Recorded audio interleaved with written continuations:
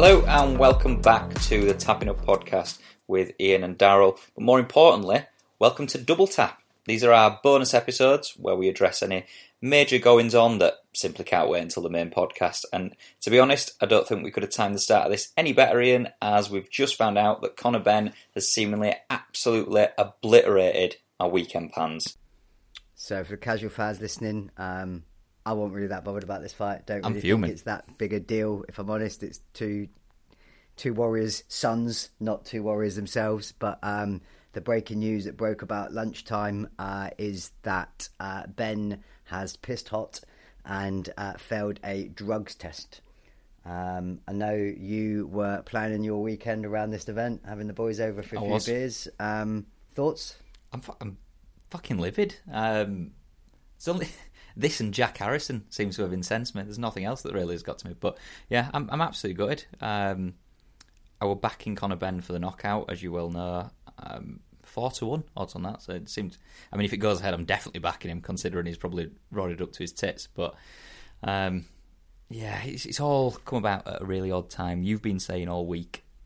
I think yesterday, in fact, you said, do you want to have a bet on when this gets called off, on what day this gets called off? I think you were thinking Eubank Jr. were going to pull out. Didn't want to be smug as fuck, but I don't think, to be fair, I've been calling myself today, haven't I, the Mystic Abe, but I said to you last week, don't think I said it on the podcast, to be honest, when we were just talking, I just had a feeling that this was going to fall through. My overwhelming feeling was a lot of the comments coming out seemed to be that Eubank was going to really struggle the weight. He's obviously the bigger man. He's having a big weight cut. There's been pictures of him eating KFC about a week ago.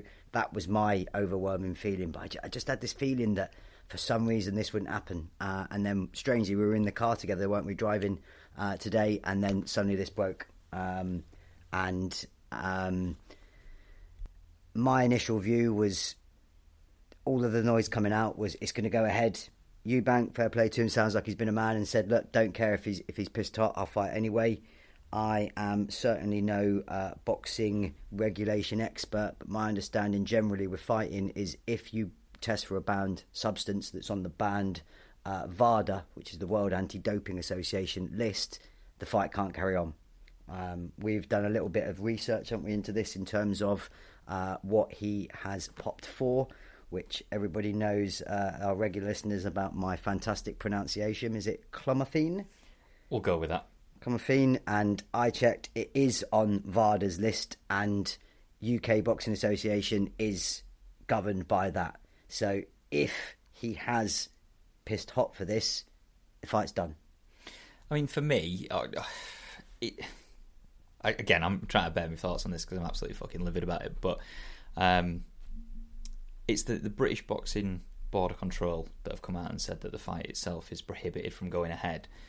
Doesn't necessarily mean that the fight's off, because there's other ways that you can go around. Obviously, at the moment, Eddie Hearn is apparently in touch with specific lawyers to discuss this a little bit further, and is wanting to talk with whoever he needs to talk to try and make sure this fight's on, and that obviously he gets his money, considering the amount of money that they've spent on the advertising and everything else that's come up. But there are ways, definitely other ways around it. I know that there were a fight between David Haye and Chisora,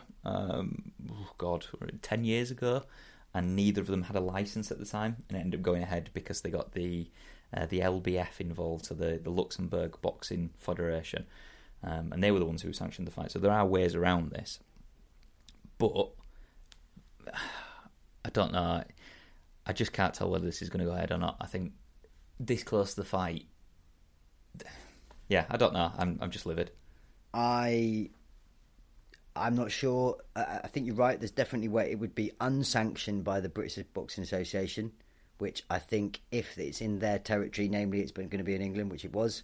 I'm not sure how they get around that. I do think, I can't remember where Chisora and Hay fought. I'm not sure it was England, was it? But again, maybe if you had an advance warning, you could get another sanctioning body involved.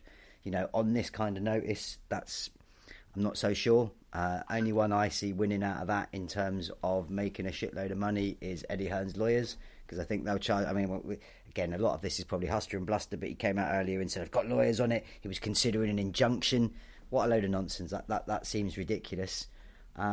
you made a really interesting point just before we came on air, which was, what if we're just all mugs here and this is just a fucking elaborate ruse that to pump up the fight, that this is just, maybe the pay-per-views aren't going that well and we're all being suckered in because this now seems to be the way that people do things. Boxing is a bit of a, you coining your exact words, a circus with your Jake Pauls and people like that.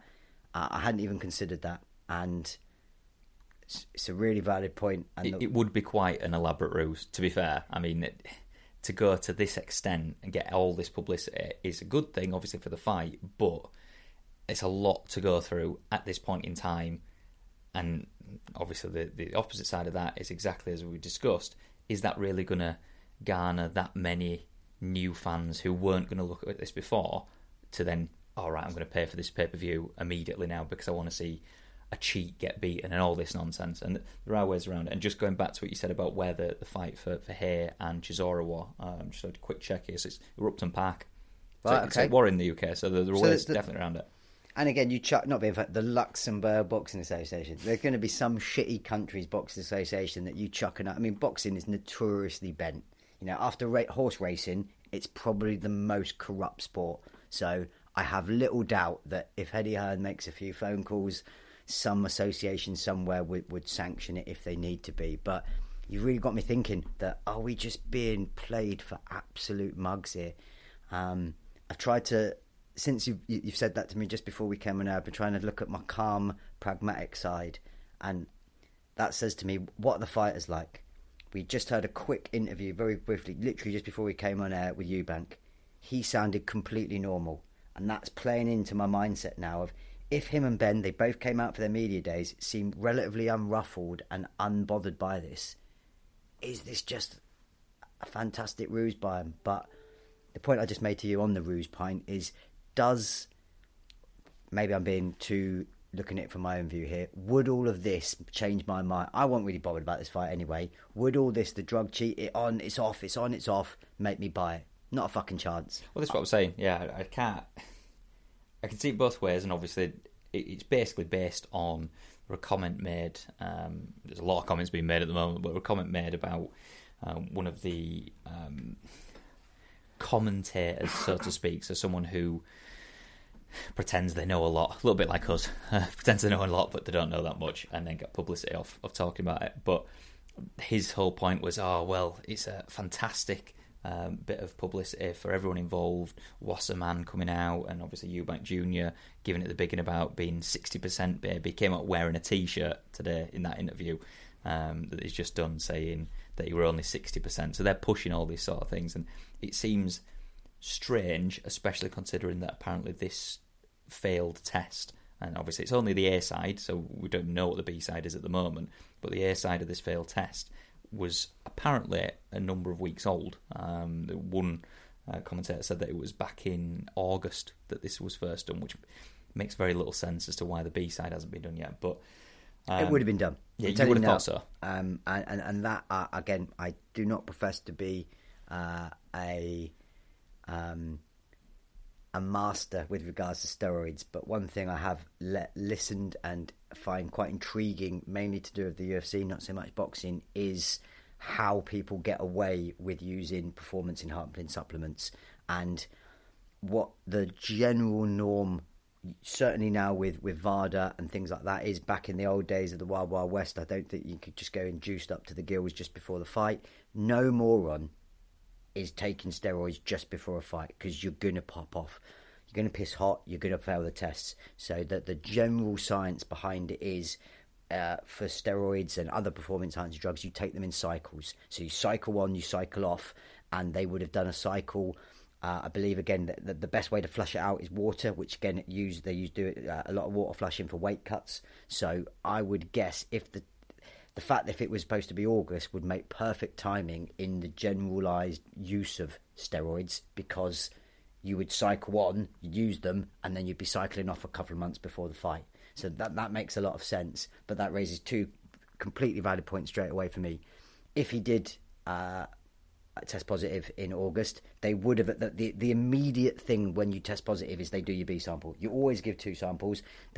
Right, is that compromised? So the B sample would have already been done, and there is no way that they're now finding out 2 days before the fight if that test was positive. So there is definitely some conspiracies you could make in amongst all of this with the timing of it in particular. And again, the more we even talk about it now, the more you're making me think that they're fucking pulling a fast one here. I'm a bit concerned how knowledgeable you are about steroids, to be honest. I've listened to a lot of podcasts. Is that a needle you've got just next to you? I wouldn't even. I'd love to do steroids. I'd love to do a cycle on and then a cycle off and see if I felt any better. But never done them. But I do have a fairly in-depth knowledge, and in particular, there was one. I won't be able to fact check him for his name. A chap on the Joe Rogan podcast, and he broke down in particular John Jones's issues with performance-enhancing drugs in amazing detail, and it was like 3 hours just purely talking about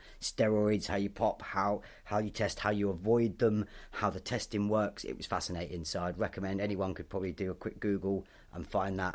But yeah, I am strangely listened to quite a lot of hours of people talking about steroids. I mean, the weirdest thing for me, if this isn't a ruse, Wasserman have come out, and obviously they're the promoters on Eubank's side, and they've come out and said, yeah, we're expecting it to go ahead and we're absolutely fine with it. Both fighters have taken medical and legal advice and it's going to go ahead regardless. So why would they come out if that's not the case? The timing, the only one for me, again, playing some of all these, trying to play, put pieces together of the big jigsaw is... if it helps anyone, it helps Eubank, who already with this 60% malarkey, there's an inbuilt excuse. I was only training at 60%. Oh, he was on steroids when he beat me. So straight away, if anyone benefits potentially if the fight goes ahead, it's Eubank. And in fact, there's no real plus side of this coming out for Ben, because if he wins, everybody's like, well, no wonder you won, because you were fucking juicing. So... again, if you look at it cynically, could that be leaked on the Eubank side to help give him an excuse? And again, a completely terrific point that I hadn't thought of that you made is, did Eubank Senior know about this? Only, was it a couple of weeks ago maybe, he was coming out and giving it the big one about, and we did talk about this on the podcast, wanting to pull his son from the fight, and he'd lost one son, he didn't want to lose another one. He's got no legal ability as a guy's dad to pull him out of a fight, but... if some of those comments now look through that lens would make sense if he knew Ben was juicing. Yeah. But I said to you, the only counterpoint to that, Ben is the smaller man. He's making the way up. If he was the bigger man juicing, well, then there's a danger point. Now, you could argue, and if he has been using performance-enhancing drugs, is he trying to do that to balance the scales a little bit to make up for that weight gain, which, again, I would never advocate or say it's fair. Side note, we said if you test positive for performance-enhancing drugs, 1 strike, ban for life. I 100% believe in that. I think that's the only way you could eradicate cheating from at this top level. But it was a really good point by you that did some of that make Eubank Senior's comments make a bit more sense, given the backdrop of maybe this being the case. It's weird, isn't it? I mean, it sums up boxing in recent times, doesn't it, really? I mean, remember when Mike Tyson sold a fight with Lewis by turning around and saying that he was going to eat his children, and now, funnily enough, Conor Bren appears to be trying to get pregnant. So, yeah, I don't know. I'm just pissed off with it all, to be honest. It's just boxing summed up to a T for me, and I'm really looking forward to my weekend of watching this. But the real winners on this, I would say, is, I don't even know if this is the official term, the Twitterati. All these motherfuckers on social media, the memes. I mean, you've shown me a couple that have come through of Ben being pregnant, because this is apparently also another use of the clomiphene, is a fertility drug for women. He showed me one of him playing his PlayStation, a game called Juiced. So there's going to be, I would have thought, the people that make memes and want to talk nonsense and shit are probably having an absolute field day today on Twitter. But and if the fight does go ahead, obviously they'll be up for the IVF World Championship. Probably only, not even that much worse off than the genuine IVF belt in terms of how legitimate that belt and prestige should be. But well, what we'll do is maybe we'll bring this little segment here to an end today. But what we will do, we're planning on doing our usual Friday slot of Tapping Up, and we'll update you then. Hopefully, fingers crossed, the fight still goes ahead and it's become a bit clearer. I hope so, because otherwise my weekend's ruined. Not that I've mentioned it 17 times in this bonus podcast at all, but yeah. Are we changing roles here? Are you becoming the miserable bastard? I am. Are we flipping on double tap? Are you going to be the miserable bastard and I'll be the cheerful and upbeat person? I'll have to drink me a brew dog on my own, be a proper hipster with nothing to watch, so that'll be fun.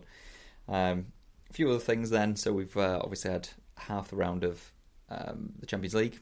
So we've had a few games last night. We've got a few games tomorrow, or tonight, actually. That's how quickly this week's going. But, we watched the Liverpool Rangers. It's just a waste of time, to be honest. I want my life back. It's just Rangers doing a complete disservice to Scottish football. Not that anyone expects Scottish football to do well in the European competitions. But, yeah, it was just boring. It was just all Liverpool.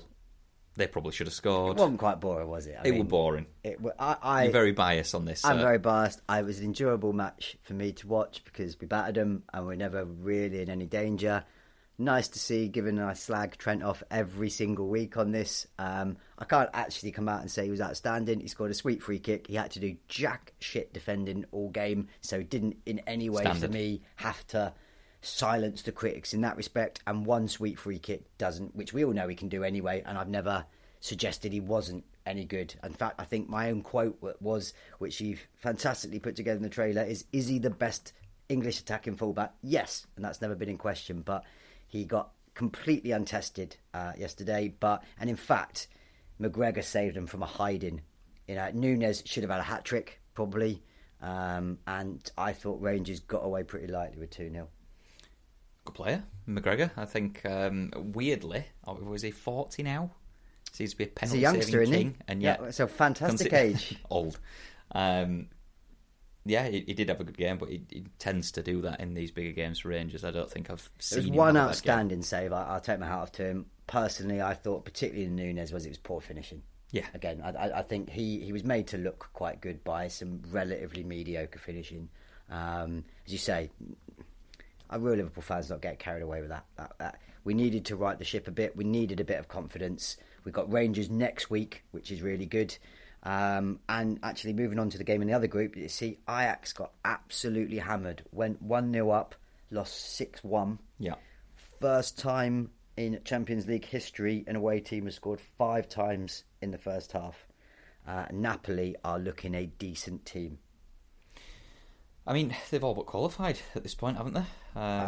Pretty much. I mean, they've got Ajax at home next week. A win will definitely put them up. I think they're sitting at top of Serie A, aren't they? Yeah.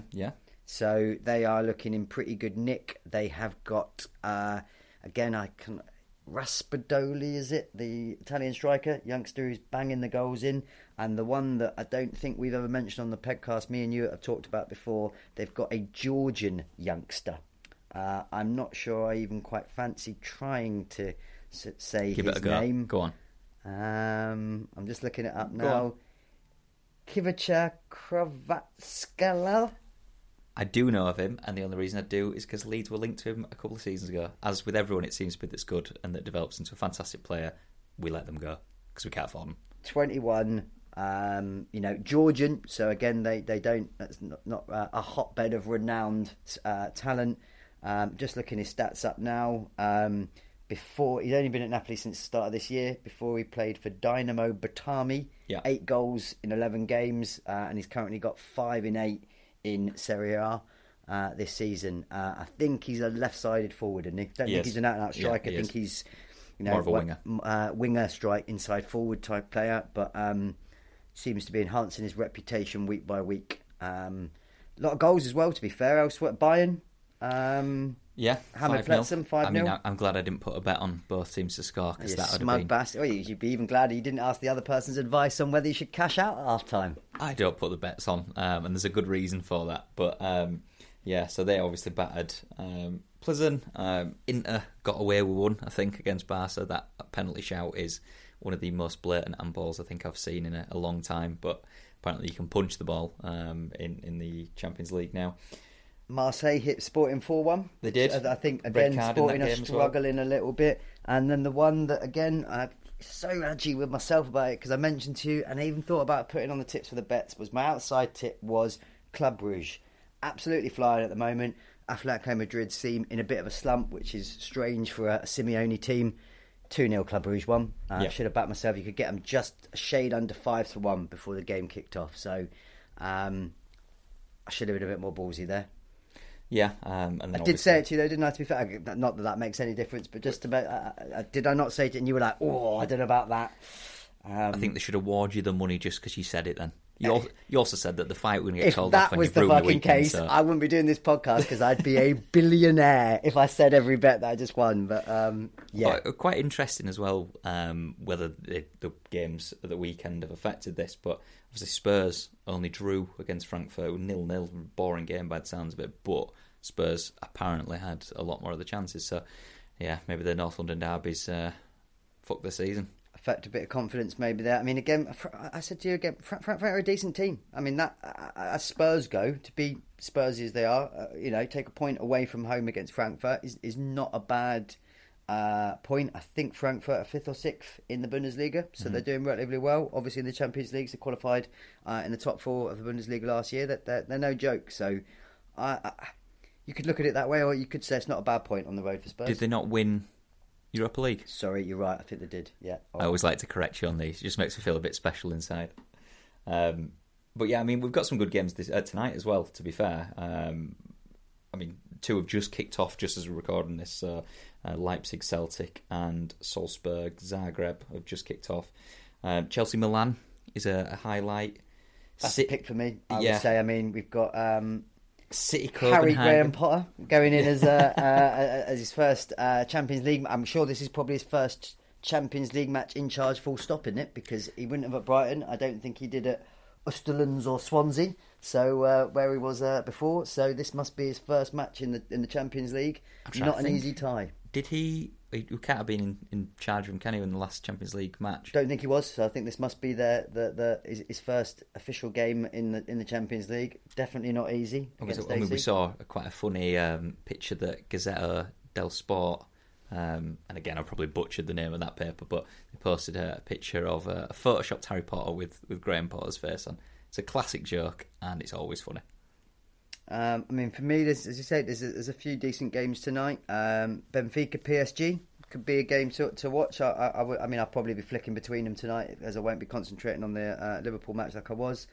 And then, of course, I think we'll circle back in a way to Haaland anyway. But City at home to Copenhagen, and I think I'd said to you, for him to score a hat trick, I'd looked at the odds 2-1, which is ridiculous. And obviously, we'll speak more in depth about Haaland and the derbies in the main podcast, but it's just ridiculous. The odds that you see, everything to do with him, the statistics, the just general chat about him, everything just screams freak of nature. I'm bored of seeing it already because all I know is that when we play him, whenever we end up playing him, I can't remember what month it is. I think it's close to Christmas, so I'm sure that'll ruin my year. But we're just going to get destroyed by him. He's just far too good. Not seen a player like this in years. I don't remember the last time that I watched a striker that I thought he's going to score every single time. I think I saw something with Carragher, and he was talking about the last player that he thought that would put the fear into him, and I think he said Thierry Henry. But even Thierry Henry, this record that he's got at the moment, that Haaland's keeping going, is just, I mean, it's otherworldly. It's so strange.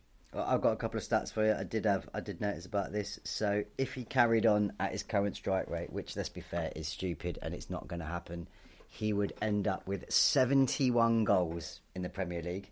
His current record is Mo Salah with 32 in a 38-game season.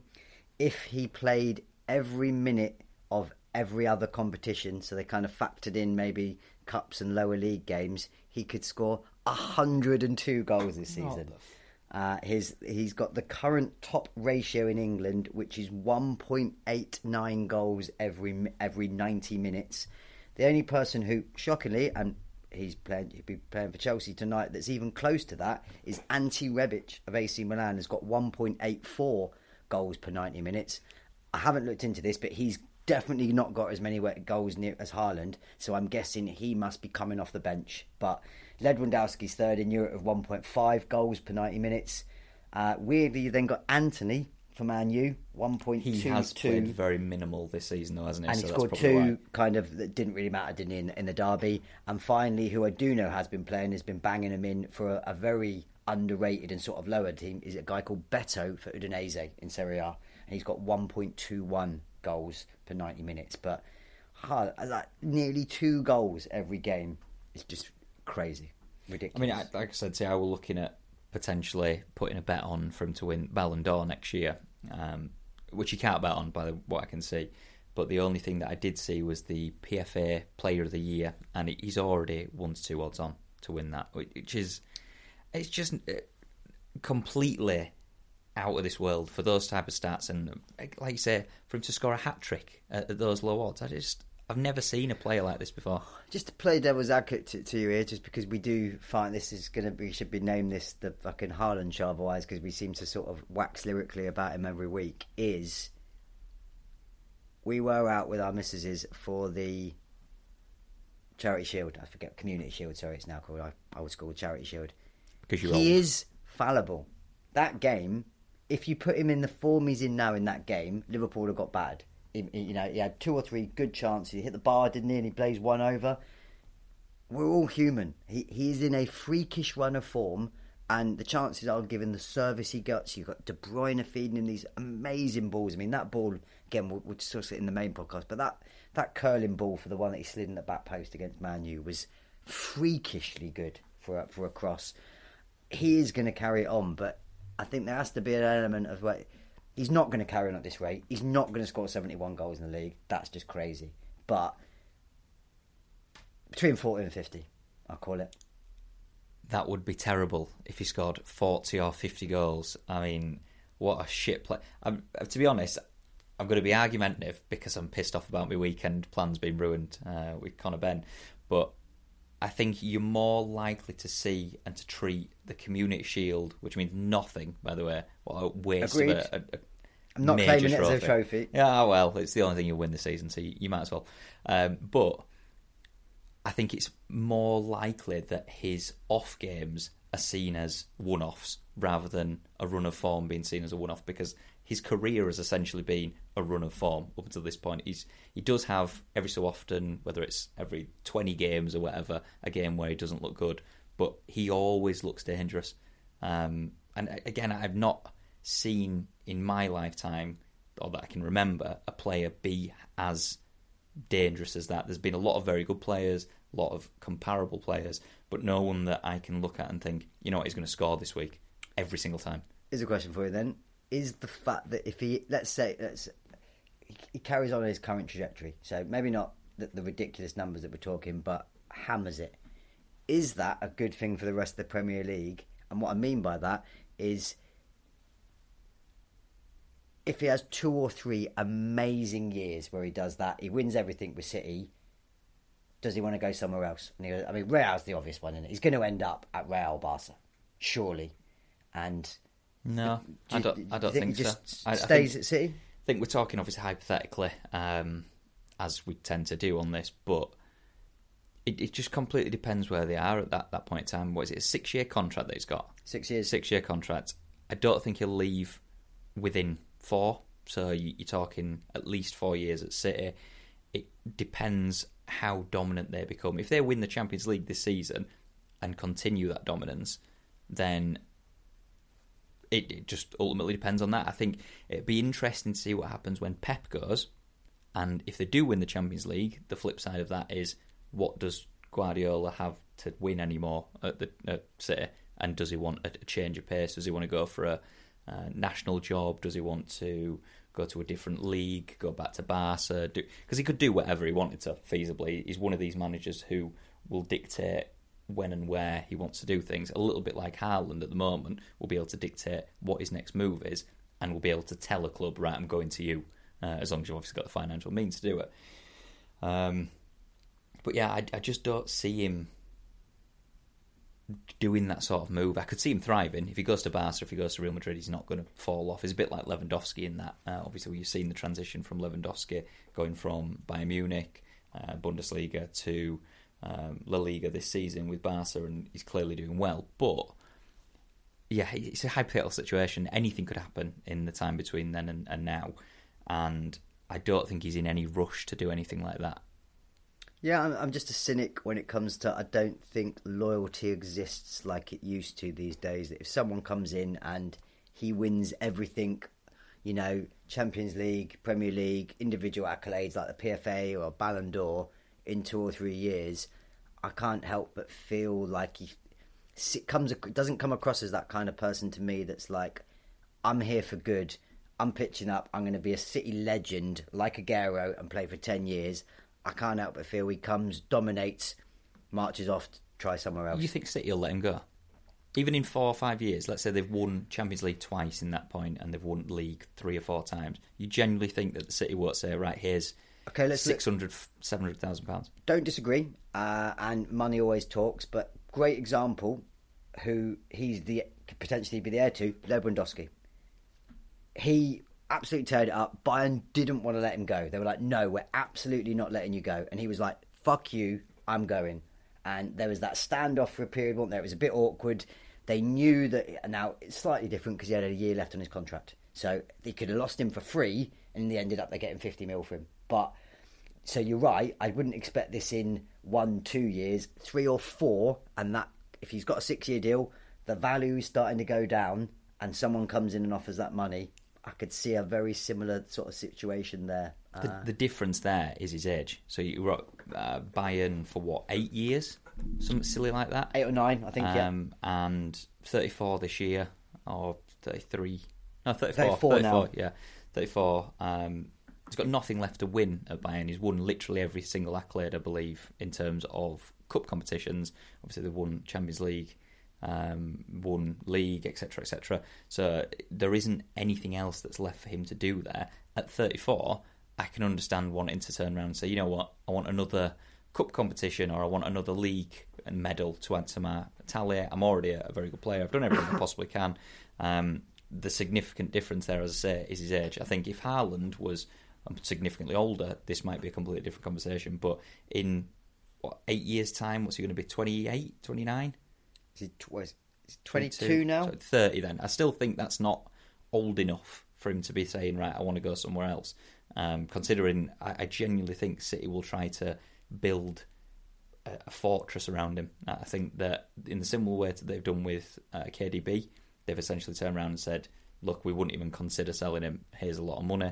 And no one seems to have tried to buy him. And I think that's a clear reason for that. I think the same would happen with Haaland. The crazy thing about Haaland is don't they, again, that I don't think this has been disclosed in a lot of ways, don't they reckon he's on 400 grand a week? So when someone usually comes in and does this well, if you wanted to try and time him for longer or give him a bigger deal, you've got to offer more than that. Like, what it could easily be, I mean, saying that is Messi, the first £1 million a week player at PSG, but I think isn't he on €1 million a week? I'm not sure. Yeah, it'd be close to whatever Mbappe's on, I would assume. As you say, he's going to cost a shitload of money to renew that contract, even if you've got 6 years. But the way he started, if you could do that and you could get an extra year or something out of it, and you could easily see him going to them in 6 months and saying, hey, give me I want 600 grand a week now. Pay me like the best in the world. They could just say no, though, feasibly, with the length of contract. And I get football doesn't work like normal world. But there's no way that he's going to try and run down a 5 or 4 year contract in a few years' time because he's not got a wage right. They could turn around to him and say, tell you what, come back to us in 3 years' time and we'll talk about an extension when you've got 3 years left of your deal, and then they'll bump it up to maybe a 6 year deal on top of that, so you've got a 3 year extension, and then he gets his £600,000-700,000 a week. But I think because of his age, I think a little bit like the conversation we've had about Bellingham with him having his head screwed on properly, his dad Alfie is clearly of the mindset that he's happy with him at City. He's got City ties.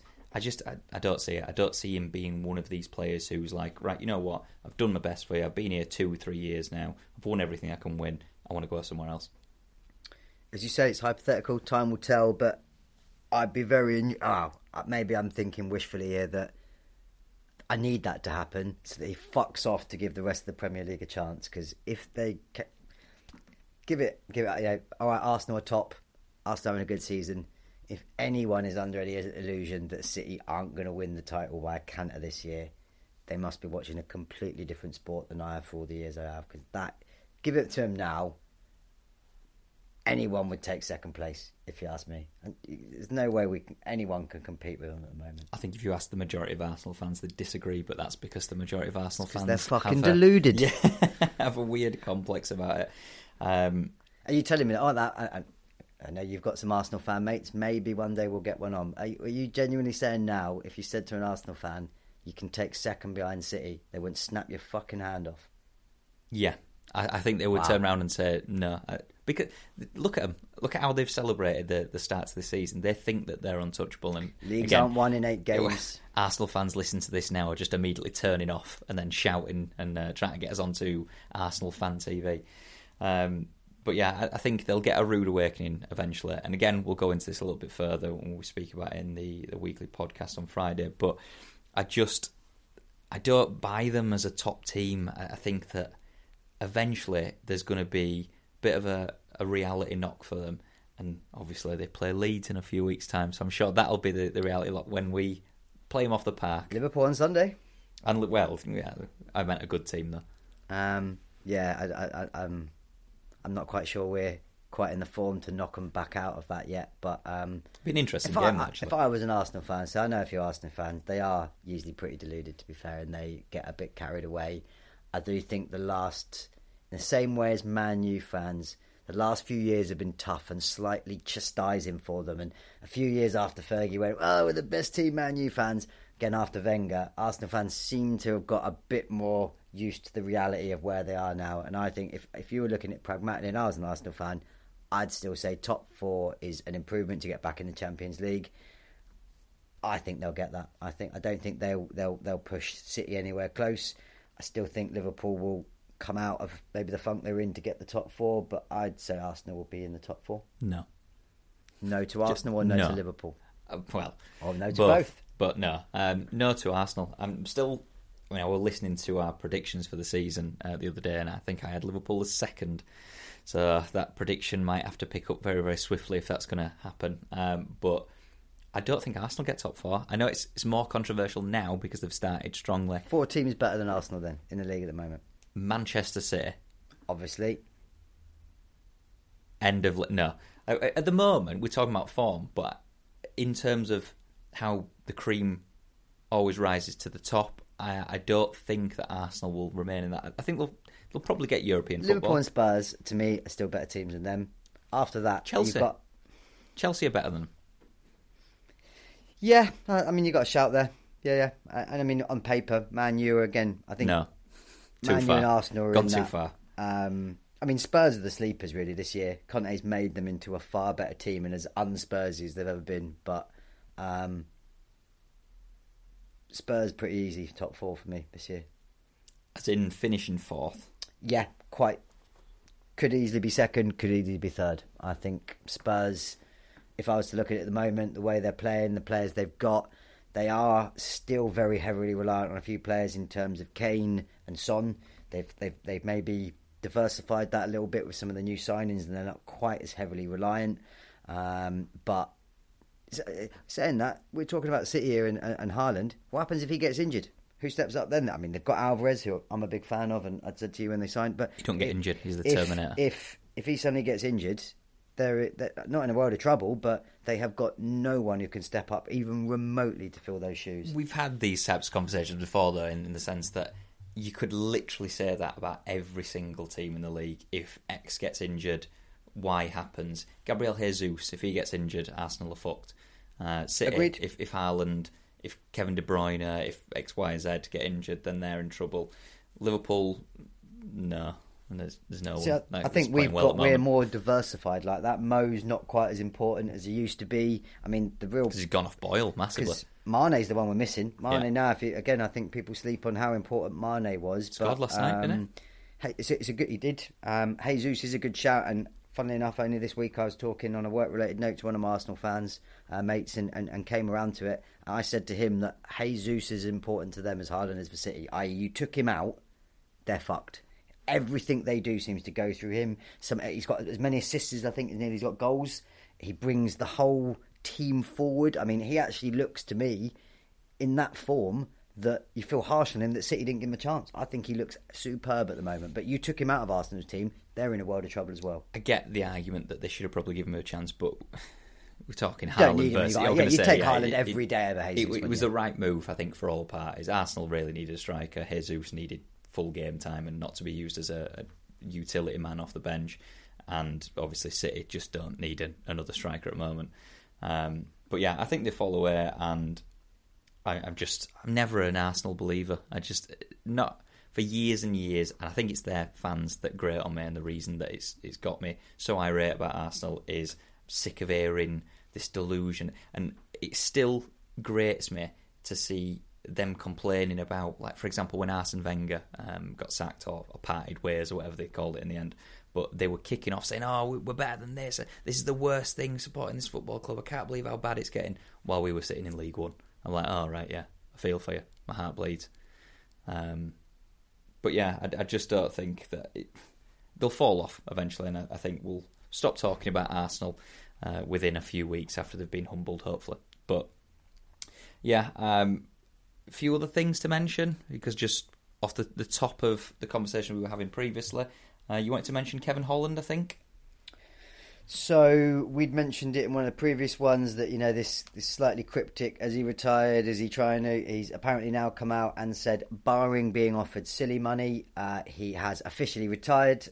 He admitted he got paid a shitload of money for the card change up and to fight Kamaev, and basically said, I'm done, I don't need to get punched in the face anymore. He is going to concentrate his plans, I understand, on a new gym that he's opening, and turn his attention to a podcast as well. So good luck to Kevin on that, and we'll see. I'm sure someone might chuck him some money again if they need a late replacement, but he has officially retired. I'll be honest, I kind of set you up here, because UFC Fight Night, December the 3rd, Kevin Holland versus Stephen Thompson has just been announced. You're fucking joking. His retirement lasted about as long as the sentence. When did that break? Today? Literally, I think 3 hours ago. So, yeah, very, very recent. So maybe it was yesterday that I read that he'd come out and said that. And as I say, he did add that caveat, I'm done unless they offer me a shitload of money.